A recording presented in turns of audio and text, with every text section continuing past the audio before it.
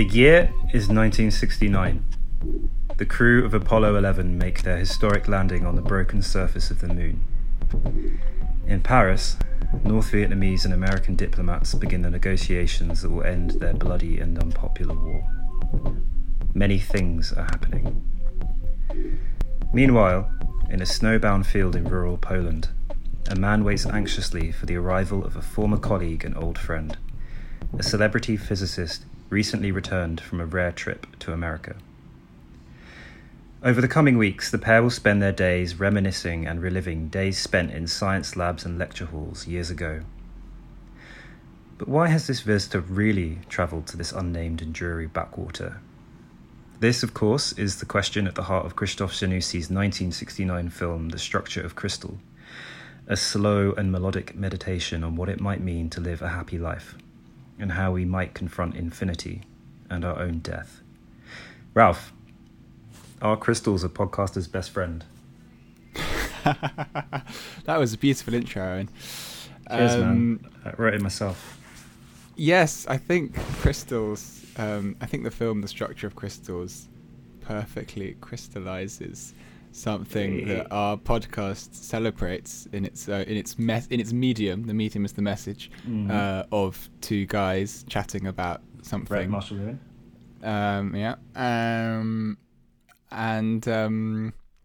It's that sort of the way in which I suppose expertise often becomes the prism through which men bond. I think, when I talk about male, it's obviously lots of generalizations and stuff, but just as a feeling, it comes across to me that this film conveys something quite special and not something that many films touch on. It's not a classical theme of films, that centering the tensions and the delights of two guys who've known each other for a very long time and work in the same industry. It's very much a film in its heart, a fantastic film. This is the first film that I think universally we have lauded and loved and celebrated, and probably the least well known as well. Probably least well known and the least, in a lot of ways, complicated. This is not a complicated film, really. Its subtlety belies quite deep philosophical musings, but at its heart, it's a film about friendship, and I think it's very important not to lose sight of that. So, obviously, the scene I kind of set out in the introduction, this snowbound field, this beautiful establishing shot of this snowbound field, is where one of the characters, Jan, waits for his friend Marek. Marek being the sort of globe-trotting, celebrated, suave, worldly scientist. And Jan used to be a colleague of his. They both were successful scientists in Warsaw.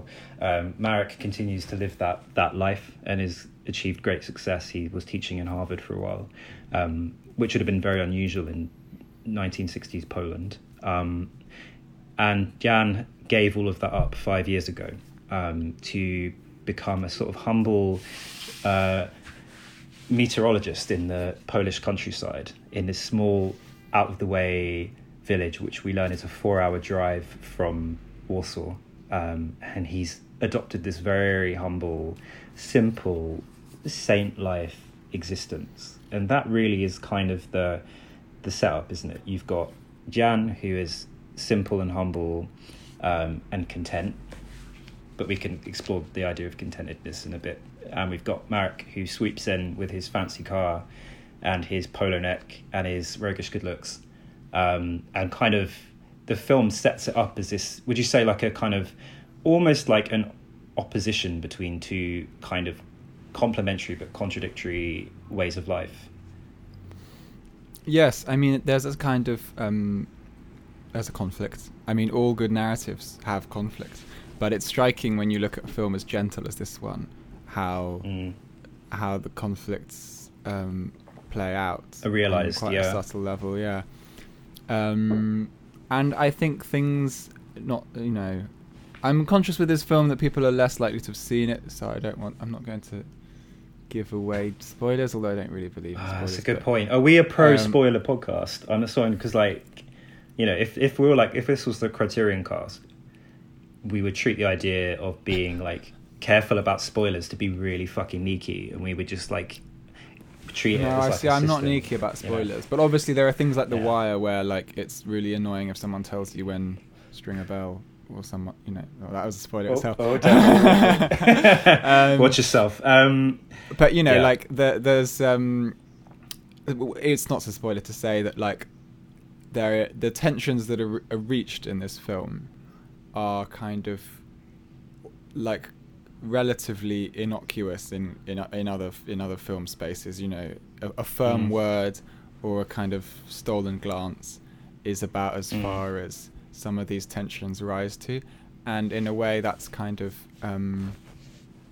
that's beautiful. It's no less incisive than a more violent film might be, but it you know, it has a softer touch to it. It's easier to watch. It's like a film that if you're feeling a bit stressed out, you know, it's a very soothing enjoy film. This film. It'll soothe you. Yeah, because it's got this central kind of tension, this subtle interplay of lifestyles is at the center of this film, as is the friendship. And in a way, Jan and Marek embody two different ways of life and two different trajectories that their lives have taken. But the film doesn't kind of use them as empty vessels to kind of explore existential contrast. They're not like, this man is A, this man is B. It's actually a lot more subtle than that. Because that is true. You know, Marek is worldly and impatient and ambitious, and Jan is not those things. He's content. And obviously Marek throughout the film probes and prods Jan's happiness. He constantly questions, you know, in a very direct way. He calls his life banal. He questions Jan's interest in the locals who live in the village. He's quite scathing about them. He keeps saying, these are the best years of your life. You know, he's very confrontational to Jan, you know, sort of saying you're wasting your talent. Obviously, we get the impression that Jan is, you know, an equally brilliant scientist, perhaps more so in a lot of ways. But this kind of central tension, it doesn't kind of just set them up as these two completely contradictory elements, because there's a real fondness and like this underswell, this groundswell of emotion and feeling between the two men. Like they really do get on. And there's some lovely moments in the first kind of half an hour of the film where they're just kind of like hanging out. You know, they're kind of making faces in the mirror and like playing games and racing each other in the snow and pointing at each other's bald spots. It's like, it's rare to see that even in like a kind of very modern film, a male bond and relationship shown in these very easy, casual, kind of, in a way, like platonically romantic ways. Like it's a really loving friendship. I don't think I've ever seen that in a film before, where I've felt like a male bond was shown in that depth, while still retaining like Zanussi's overarching like intellectual argument. It's amazing that it manages to do both. Could you like talk us through like, I'll be Jan, you be Marek. How about that? You're the one wearing the glasses, so it makes sense, right? Yeah, exactly. That's what I'm thinking. And I live in Wood Green, which is and I noticeably much. Yeah. So I'm actually in remote Poland. Yeah, go for it. Next time we hang out, we should race. We should do. I was thinking that when I watched them race each other in the snow. It's like, I haven't done it for ages to just race someone. Because you actually don't know. You and I, we have quite similar sort of builds, don't we? So it'll be. Yeah, I'm fucking fast though. Hard to do. Are you? We'll see. Yeah, we'll see. Yeah. So tell me about Marek's kind of worldview and personality, and his kind of objections to Jan's lifestyle. He sees ambition as an obvious drive. He's been to Harvard. Yeah, he's been to Harvard and contributed to studies there. He's seen some of the West. I mean, this is an element of historical context we can give. Obviously, this film was made during the communist era of Poland, and it's a rare case of a story made in Poland that shows someone having gone to the West and come back. And there's nothing at all polemical about the way that's presented either way. It's quite almost positive in a way. Yeah, but it's sort of presented as it is, you know, he's gone to the West, he's flourished in a certain kind of way, but it's also alienated him from his home, or it's created a tension between him and someone from where he's from, which is a natural observation about what happens when people take different life paths. But it's interesting, there's one line in particular towards the end where he says, it makes me sick to see a man like you living like a pensioner. That's he's about obsessed with his age. That's about as far. And I don't know, it seems like almost projection in a way. Like, why would you be so concerned with someone else, how they use their time? But there is. Whereas Jan. Jan. Yeah, go on. Sorry. No, go on. Jan kind of Give deflects us the story of these. Jan. Jan is incredibly content, and he's comfortable enough with his decisions in his life that he is not a prototype for his way of life. He's not a preacher. He's not kind of abandoned civilization. He is simply content, and he's extremely comfortable with his humbler, simpler way of life, because he kind of smirks and smiles when Marek makes his claims and arguments. He doesn't get angry with him. There's no point where he gets angry with him. He kind of smiles knowingly. He knows what Jan is trying to do in some senses. He is, I would say, Marek is a bit of a cunt at times. I think it's fair to say, like, he is, because he's very blunt and direct. But because they're old friends, it's obviously part of their dynamic. And actually, Jan is, happy to accept that criticism. He's comfortable enough in his decision. He's not hiding from civilization, I don't think, because he's comfortable he kind of coos over the magazines that Marek brings back from this kind of enlightened America, like the car adverts he looks at, and he's comfortable to look at them. He even drives Marek's car and has loads of fun. Capitalist paraphernalia. He's like, wow, they're geometrical, he says, which isn't the first time that, like, the idea of geometry, crystalline structure is used as a visual and intellectual metaphor in this film, obviously in the title itself. And I think Marek, obviously, and his wife Anna, and we also understand they have a couple of kids, but the kids are kind of introduced, I think, and dismissed quite quickly, or they might just be school kids. There's a bit at the beginning. I don't think it's that important. And also his dad is hanging around, right? This old dude. I think it's Anna's dad, his wife's dad. Oh, right, yeah, it might be that. See, Really... Yeah, I like the dad. It doesn't really say anything. And they have a wonderful dynamic, like the dad, Anna, and Jan. They kind of, like, fool around. This isn't like... Okay, so my main parallel with watching this film is as a couple. One of those is Chekhov, and Chekhov is invoked directly at one point in the film by Marek, and they're sitting around the dinner table and not talking. I think one of them's just playing cards while someone's reading. It's very silent, drinking tea, and Marek starts making these pointed observations to go, oh, it's just like a Chekhov play. The only thing we're missing is the samovar. And it's great, and it's a great moment, and he's like, and Anna's, sort of kind of like toys with him a bit, and then Jan says, don't you like Chekhov? And he's like, it's very boring, it's very depressing, and he's really dismissive of their really lovely way of life and their contentment. And there's that invocation of Chekhov, and Chekhov obviously, like, almost suffocates, like, the Eastern European imagination about the rural life, because this is basically the plot, kind of a really simplified version of Uncle Vanya, where you've got this academic from the city who is this upstart adjutant, and then you've got these peaceful people. You've got Sonia and Vanya and the granddad and stuff in Uncle Vanya. So there's this kind of way that, would you say that, Marek is pushing their contentment, and he's almost like he's a scientist trying to understand it. Would you say that's fair? And in what ways does he do that? Well, yeah, there's one moment that's quite memorable, actually, is when he's talking to Jan. Is it Jan or Jan? I don't know. Let's just alternate between Jan and Jan. That's what I'm doing. That's fine. It doesn't matter, really.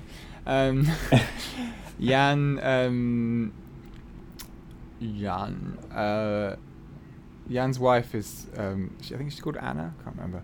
Anna, yeah. And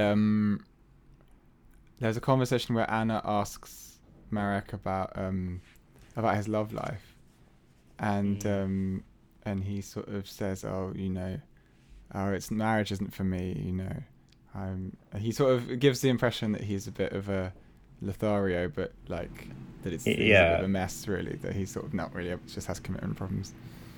And at that point, I think you see a kind of friction, and you see a little bit of the dream. There are two different paradigms being lived out, and Marek feels very resigned to his. In many moments, you feel that Marek is experiencing exterior validation, but kind of inner turmoil, whereas for Jan and his family, the inner and the interior and the exterior are kind of in harmony. They are in harmony, and that's the metaphor again of the crystal. Crystal is this perfectly harmonious, organic, natural structure, which all life tends towards. And there's an interesting scene where Marek gives a lecture in a sort of local community hall, sort of presenting the findings from his research to this kind of mildly disinterested audience, but whatever. And he gives this slide presentation, and he's talking about his research, and it's the first time we really understand in a kind of direct way what he does. And his research involves artificially creating crystals, and I think it's kind of a nicely on the nose metaphor, really, that he is interested in the propagation of artificial beauty and harmony, whereas the implication is that Jan, Anna, and the villagers and so on are naturally crystalline and naturally harmonious and perfect. And he sort of says this line where he's like, and it's like, it's an interesting bit where he's like, he says in the lecture, one day, he says, we've overcome nature, which in its ways, he's actually kind of parroting a particularly Soviet predisposition, that nature has been conquered by man. He says this. And I don't think for a minute this is like a subtly anti-communist film. Fuck all, no way is it like that. But he kind of says this position, which wouldn't be unusual for a scientist to hold, this view, I suppose. And he says, one day we will be able to create crystals that are more beautiful than those that come from the earth. So in a very direct way, he's an artificer of, created fictional beauty. And obviously, as we learn, this is a process that's ongoing. They haven't perfected it yet, and I suppose the argument is that natural crystals will always be more beautiful. And he says salt, naturally salt, if left alone, will crystallize. Salt of the earth, maybe. So I think there's these, obviously these tensions explored at a kind of scientific and intellectual level. And it kind of comes to a head because Marek pushes and prods. And, I mean, maybe the one time that Jan claps back is this line that kind of resonates, actually, and I've been thinking about a lot, is when he says to Marek, he says, haven't you ever considered that taking a breath is the proper way to live? So the idea, he's taken a step out from the heady rush of metropolitan life, and he's like, well, maybe that is what we're supposed to do. It reminds me of a quote from Marshall Rosenberg, the nonviolent communication guru, where it's about mindfulness, and he says, one of the chapter headings is, don't just do something, stand there. Which I love. That's really I've got a post-it note above my desk that says that, and it's helpful. I've got a beautiful image of you standing there in the morning, invoking it under your breath. Because there is a sense of that, because again, is Jan is teaching, so Anna is a primary school teacher, and he's teaching her some sort of advanced science and so on. And there's a really sweet scene where they're just kind of studying together, and she asks about entropy, and asks Jan to sort of explain entropy. And he explains it as a calming down. And so the implication again is that this is a kind of entropic way of life, which is the natural, the natural progress of all matter is towards entropy. All life will persist towards entropy, a state of entropy. So in a way, again, it's another way of saying that Marek is kind of artificial.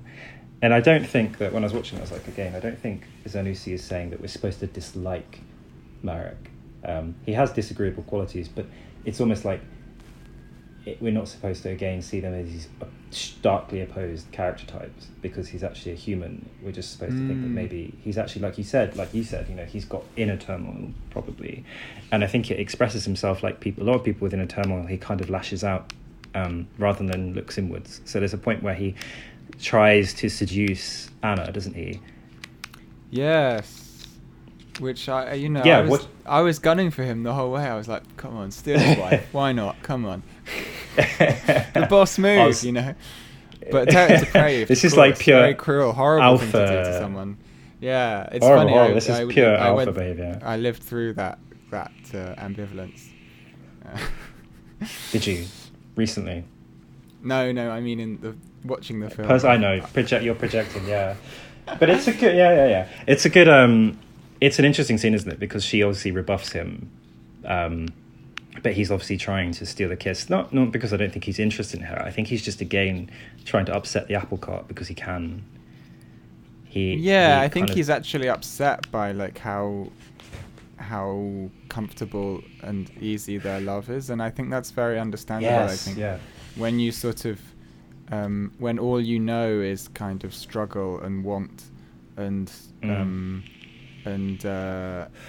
like contradiction, which I think someone who grows up in communist Poland and then goes off to work in the West probably feels deeply contradictory all the time. I think there's an element of like almost a desire to infect others, to be like, well, like why can't you see what I've seen? Why can't you come and live this?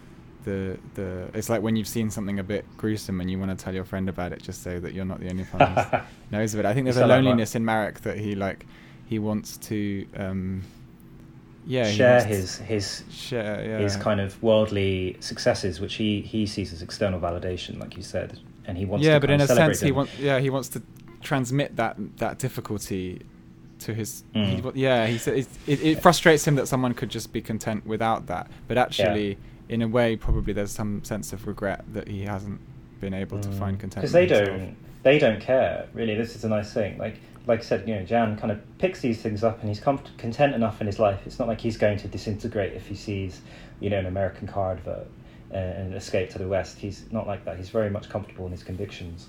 There's a scene where they're looking at photographs that there's two scenes with photographs actually, and photographs play an interesting role structurally and editorially in the film in a few places, but there's a kind of diegetic photographs where they're looking at these little clips, snaps he's obviously taken in America, and they're looking at them, and for him he's showing off that he's seen the world, but they're kind of more having fun with using this little mini handheld projector, and they keep holding it the wrong way around, and they're kind of playing with it, and it kind of really means nothing to them. It's just a toy.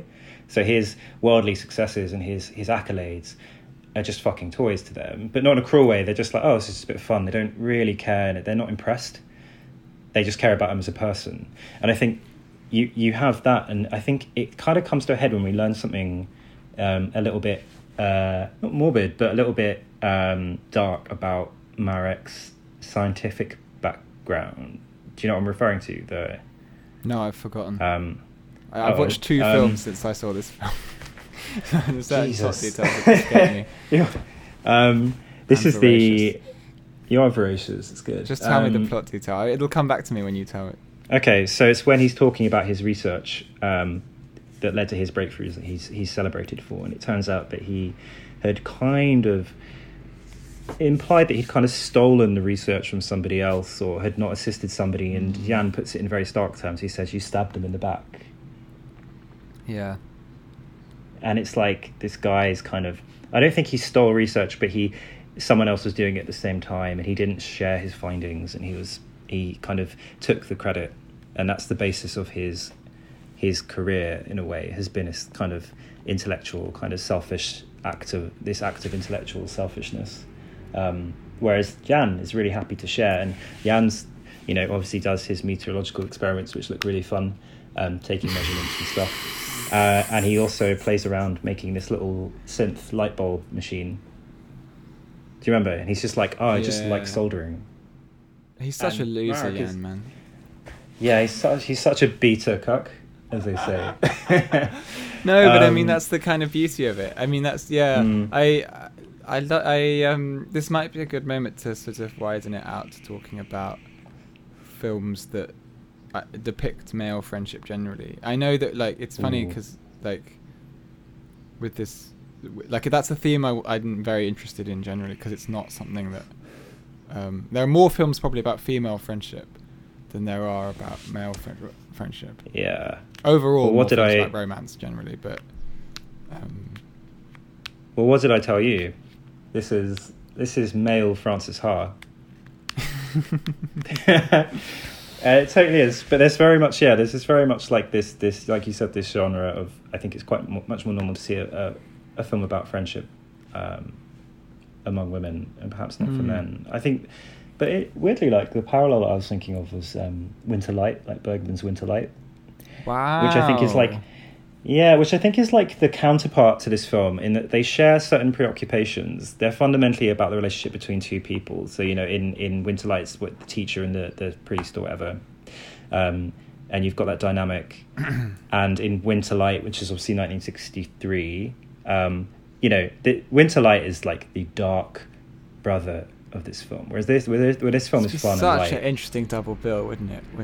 Ingmar Bergman's Winter Light and Zanussi Structure of Crystal. Because I think Winter Light is, again, you've got the character going through this deep existential malaise, but he's asking, how can I live in a world where like nuclear war is possible? Like my death stands before me, and the priest can't console him. The guy Johan Persson who visits the priest, but the priest, they both have crises, and one of them, this is not a spoiler, one of them kills himself really early in the film, and it's Winterlight is just, it's one of my favorite films of all time, but it is like 100%, but it's so bleak, it's fucking cold. Do you agree? Do you see the kind of parallel? I do. I'm struggling, but it's piecing itself together for me. I just think there's like this interplay between two characters, and in Winterlight they're inconsolable. They can't, these two people cannot reach out and help each other, whereas here they kind of, despite their intellectual differences, their bond of friendship and empathy unites them still. It's quite a positive film. There's nothing really cynical about Structure of Crystal. They are gentle with each other. I mean, now I think about him trying to get off with the guy's wife. I suppose, somewhat undermines what I'm saying. But like, there is like all the playful. I think that's just cinema. I think in a way, like him making a pass at the guy's wife is like the cinematic way of depicting the fact that like he was probably looking at his friend's wife's bum a lot, which is, you know, literally that. Because he's coveting the, like you said, this easy, comfortable love they have. Yeah, like he's thinking, what if this was my life, like. Yeah, and he sees, and it shows he tries to sort of grab it, but he can't grab it because it's actually a lifestyle. You know, you can never grab a lifestyle. You have to dedicate the hours to it. You know, can't grab the lifestyle. You have to live the lifestyle. You can't just like switch to it. Yeah, you have to cultivate it. You have to cultivate the lifestyle, and he can't understand that because he's, again, treating it kind of like a scientist. He's treating it like a scientific research that he can seize, like a car he could buy in America. It's something that won't yield to his desire. And then there's really interesting things because he's constantly like confused by Jan, even though they love each other as friends. You know, they're deeply committed to each other. They obviously got these deep bonds, right? But he continually questions why Jan does stuff, and it's like they go on this walk to this cemetery, and Jan kind of brushes the snow from this grave, and Marek's like, "Why did you do that if you don't know the person?" Jan's just like, whatever. It just doesn't matter because he's this creature of pure presence, and it's like I can't remember it. There's quite a kind of pithy inscription on the gravestone, isn't there? That's like a kind of memento mori thing. It's like, but it's kind of an acceptance of the infinite and acceptance of death, because that does creep up quite a few times, you know, where like Jan is reading a lot of philosophy and kind of talks, I think he's looking at like Thomas Aquinas and stuff like that. He's showing him philosophy, and he's really been thinking about the infinite and man's place, you know, in a world where we will all die and that's inevitable, but he's comfortable with that. Whereas Marek just gets really like confused and kind of dismissive and bored, and he's like, I don't have time to think about this. He's, living life so you can fast, meditate when actually you're think dead about is something he says at one point. Yeah, I Does mean, he actually say that? Oh, shit. yeah. I mean, it's very. I think he says that. Maybe I'm pretty sure he's in the scene about breath. There is. Yeah, let's just go with that. That's in the film. Retroactively. Everything I've ever said is in this film. The other film actually I wanted to mention was My Dinner with Andre by Louis Malle, which is sort of most notable for being this 2-hour dinner conversation between Wallace Shawn and Andre Gregory, two giants of theatre and I suppose cinema. And a very, very niche joke in an episode of The Simpsons as well. Yeah, I haven't seen that. I probably have seen that before I saw the film. It's turned into an arcade machine that I think. Oh wow! Yeah, it's good. I'll send it to so you. Beautiful. Send it to me. Yeah. But I love that. So My Dinner with Andre is these two theatre guys that meet up, and one of them's been all around the world, and he's done exercises with Grotowski. He's gone to the Finnish hills to do some eccentric performance art practice where he gets buried alive. And Wallace Shawn the whole time has just been hanging out with his girlfriend and like working on plays in New York where they both now live, and Andre makes these grand statements about the world and the sort of sickening effects of modernity and all these things that honestly, like, there are so many films like Patrick Keeler's London falls into this category, like where old men moan about how sickening modernity is in the 20th century when modernity was far less sickening than it is now. But like, it's also I'm like, dude, have you seen Twitter? Like, you're complaining about like there being a fucking advert in your newspaper? Gee. Little do you know what's around the corner. Yeah, it's like that meme which is like, oh, you complain about society yet you live in society. It's that fucking meme, isn't it? But it's a good parallel. My Dinner with Andre. They're both close friends, and Wallace Shawn sort of has his jaw open for most of the conversation because he's sort of he something's changed about his friend, and he finds it slightly alienating, but he's also immensely curious, and he also sort of knows that this is a thing that will always happen with his friend, that his friend will want to venture outwards, and that he won't. And there's at the end of My Dinner with Andre, Wallace Shawn goes. He gets the cab home, and he looks on all the streets in New York, and he remembers like where, like, how they fit into his childhood, and he sort of reflects on the fact that he's always been in New York and that he probably always will be. Yeah, it's probably the perfect companion piece in a way. Also, Women in Love by Ken Russell. Which is my favourite film about male friendship, and I haven't seen that in a long time. Oh, you've got to. I mean, obviously the naked wrestling scene is very famous, but I mean, it's a weird gripe to have, but like people always describe the naked wrestling scene as like homoerotic or gay, and it's kind of funny because they in Brazil they censored it. So that which suddenly makes it homoerotic when it wasn't before. Yeah, it went straight from the two men like undressing by the fire to them like breathing heavily like on the floor, whereas like I've seen it. Whereas in the uncensored version, like you see them wrestle naked, and it's not, they don't have sex. It's like it's not in my view it's not homoerotic. It's just like it's two guys fighting, which is fun. It's just great fun. Intimacy. It's great fun. There's that intimacy in Structural Crystal as well, with their play fighting, with their friendly competition, and we learn that's essential. That's obviously an integral dynamic to their friendship, this competition. But whereas for Jan it is simply a forgettable thing, an event in life. For Marek, this is like this all-consuming ambition is to compete and to push and to prod and to question and to challenge. Again, we're not.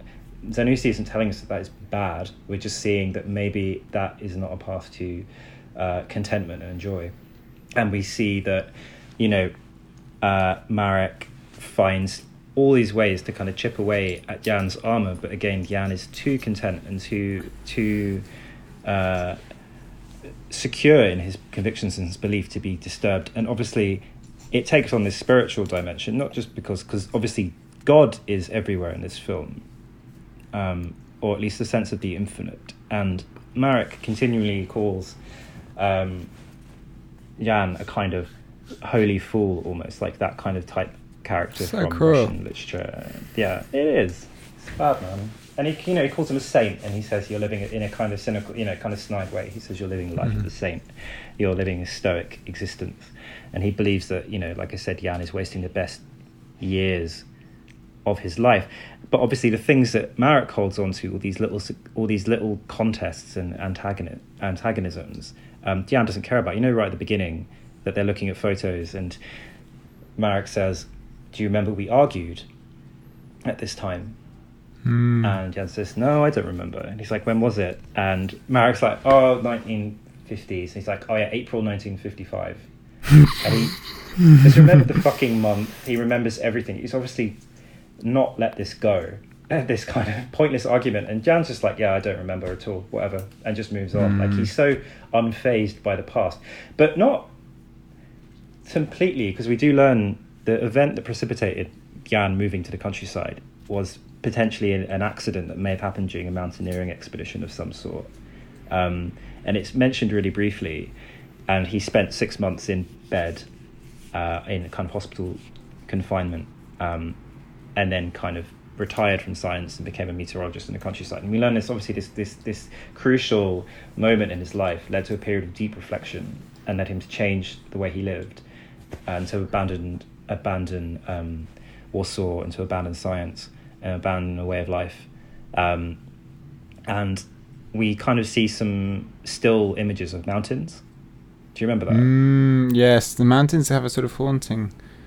Yeah, it's kind of haunting, but then that's it, and he's not consumed by that. It was obviously a crucial moment, like lever or bridge in his life, but he's not consumed by it. It marked a change in his life, and he's content now on the other side of it, and he doesn't revisit it. Whereas Marek is all about revisiting shit in his life. He is a messy bitch, as we would say, and he is constantly. No, go on. I'm very impressed by this film's ability to talk about the past without being like being too verbal or telling too much. There's an immense, almost, I think, because you can tell it's a first feature, because there's like, it's almost like quite pointed, the attempts made to be visual.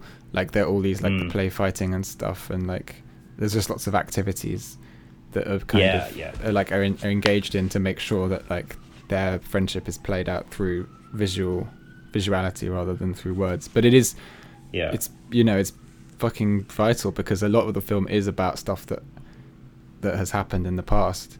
So that's navigated really well through these kind of, like you said earlier, about how they look at the photos, and how the action of looking at the photos becomes more interesting than the photos themselves, or things like that. There are all these kind of, like you say, quite dynamic, physical, embodied moments which explore or kind of let us glimpse their past without flashbacks, or without, because we're only seeing these 6 weeks. He's staying with him for 6 weeks, which is a fucking long time. It's very locked Anyway, down. I noticed that all the films we've reviewed have been very locked down. Like High Life being stuck in space, Bacurau being in a village that gets shut off from life, Black Power mixtape we just did for Virtue Signaling, and Love is like Love is about like stuck in a relationship, love. Yeah. I think so. Yeah. It's interesting. Maybe all films are about forms of imprisonment, or we're projecting our current imprisonment on the films we're choosing. I don't know. I think is the latter is true. Should we draw it to a close? I'm conscious that we've hit 40. I think so. We've hit 40 minutes. There was one thing I was going to say, and it felt really poignant, but maybe I'll be like Jan and I'll just let it go. Oh, really? Yeah. You can't just do that. That's like number one rule of broadcasting. Don't like tell people you're going to say something and then not say it. Avoid something. The audience, I'll tell you. The audience will grasp. They won't like it. Our huge readership audience will abandon us. No, there's one thing I liked, which is again a kind of subtle thing about composition and about the aesthetics of this film, which was the music, actually. And there's that. I realised that Marek's kind of associated with jazz. He constantly puts the radio on. There's lots of jazz, and then at the very end of the film, when he fucks off back to Warsaw, and Jan goes out onto the snow, and he looks through his telescope and he's just happy studying the stars. We suddenly get some classical music playing, which had begun at the beginning of the film. And the piece is kind of restored, like Marek fucks off and Jan's life continues like a patient stream. And I think it's a very nice little nod. I like the association of characters with particular music. It's very Peter and the Wolf. Well, yes, I mean, its roots are in opera, and one must be rooted in traditions. One must. Did you say you had a quote to play us out? Yeah, do you know what? I had this, it's longish, so we can cut it. But we were talking about Chekhov, right? And at the end of Uncle Vanya, we should say actually very quickly that Marek does not manage to convince Jan to return to the city, which is what he's trying to do the whole time. Jan's like, no. Which is hardly a surpriser because it's very unsurprising. It's hardly a spoiler because it's highly unsurprising. He's not convincing. But I kind of wanted to read the end of Uncle Vanya because it's when it's pretty much just Sonia and Uncle Vanya left on their own. I think this must have been in Chekhov was on the curriculum, at least in the Soviet Union. So he's definitely read and seen this play probably tens of times. But should we do it? Shall I read the final monologue from Sonia, which kind of encapsulates in a very depressing way what's been going on between Anna and Jan. Perfect way to check off. We fucking well done. I should have done that. Okay. What can we do? We must live our lives. Yes, we shall live, Uncle Vanya. We shall live through the long procession of days before us and through the long evenings. We shall patiently bear the trials that fate imposes on us. We shall work for others without rest, both now and when we are old. And when our last hour comes, we shall meet it humbly, and there, beyond the grave, we shall say that we have suffered and wept, that our life was bitter, and God will have pity on us. Ah, then, dear, dear uncle, we shall see that bright and beautiful life. We shall rejoice and look back upon our sorrow here, a tender smile, and we shall rest. I have faith, uncle, fervent, passionate faith. We shall rest. We shall rest. We shall hear the angels. We shall see heaven shining like a jewel. We shall see all evil and all our pain sink away in the great compassion that shall enfold the world. Our life will be as peaceful and tender and sweet as a caress. I have faith. You have never known what happiness was, but wait, Uncle Vanya, wait. We shall rest. We shall rest. We shall rest. Thank you very much, Sharon. Thank you for listening, everyone. Thanks for listening. Bye. Bye.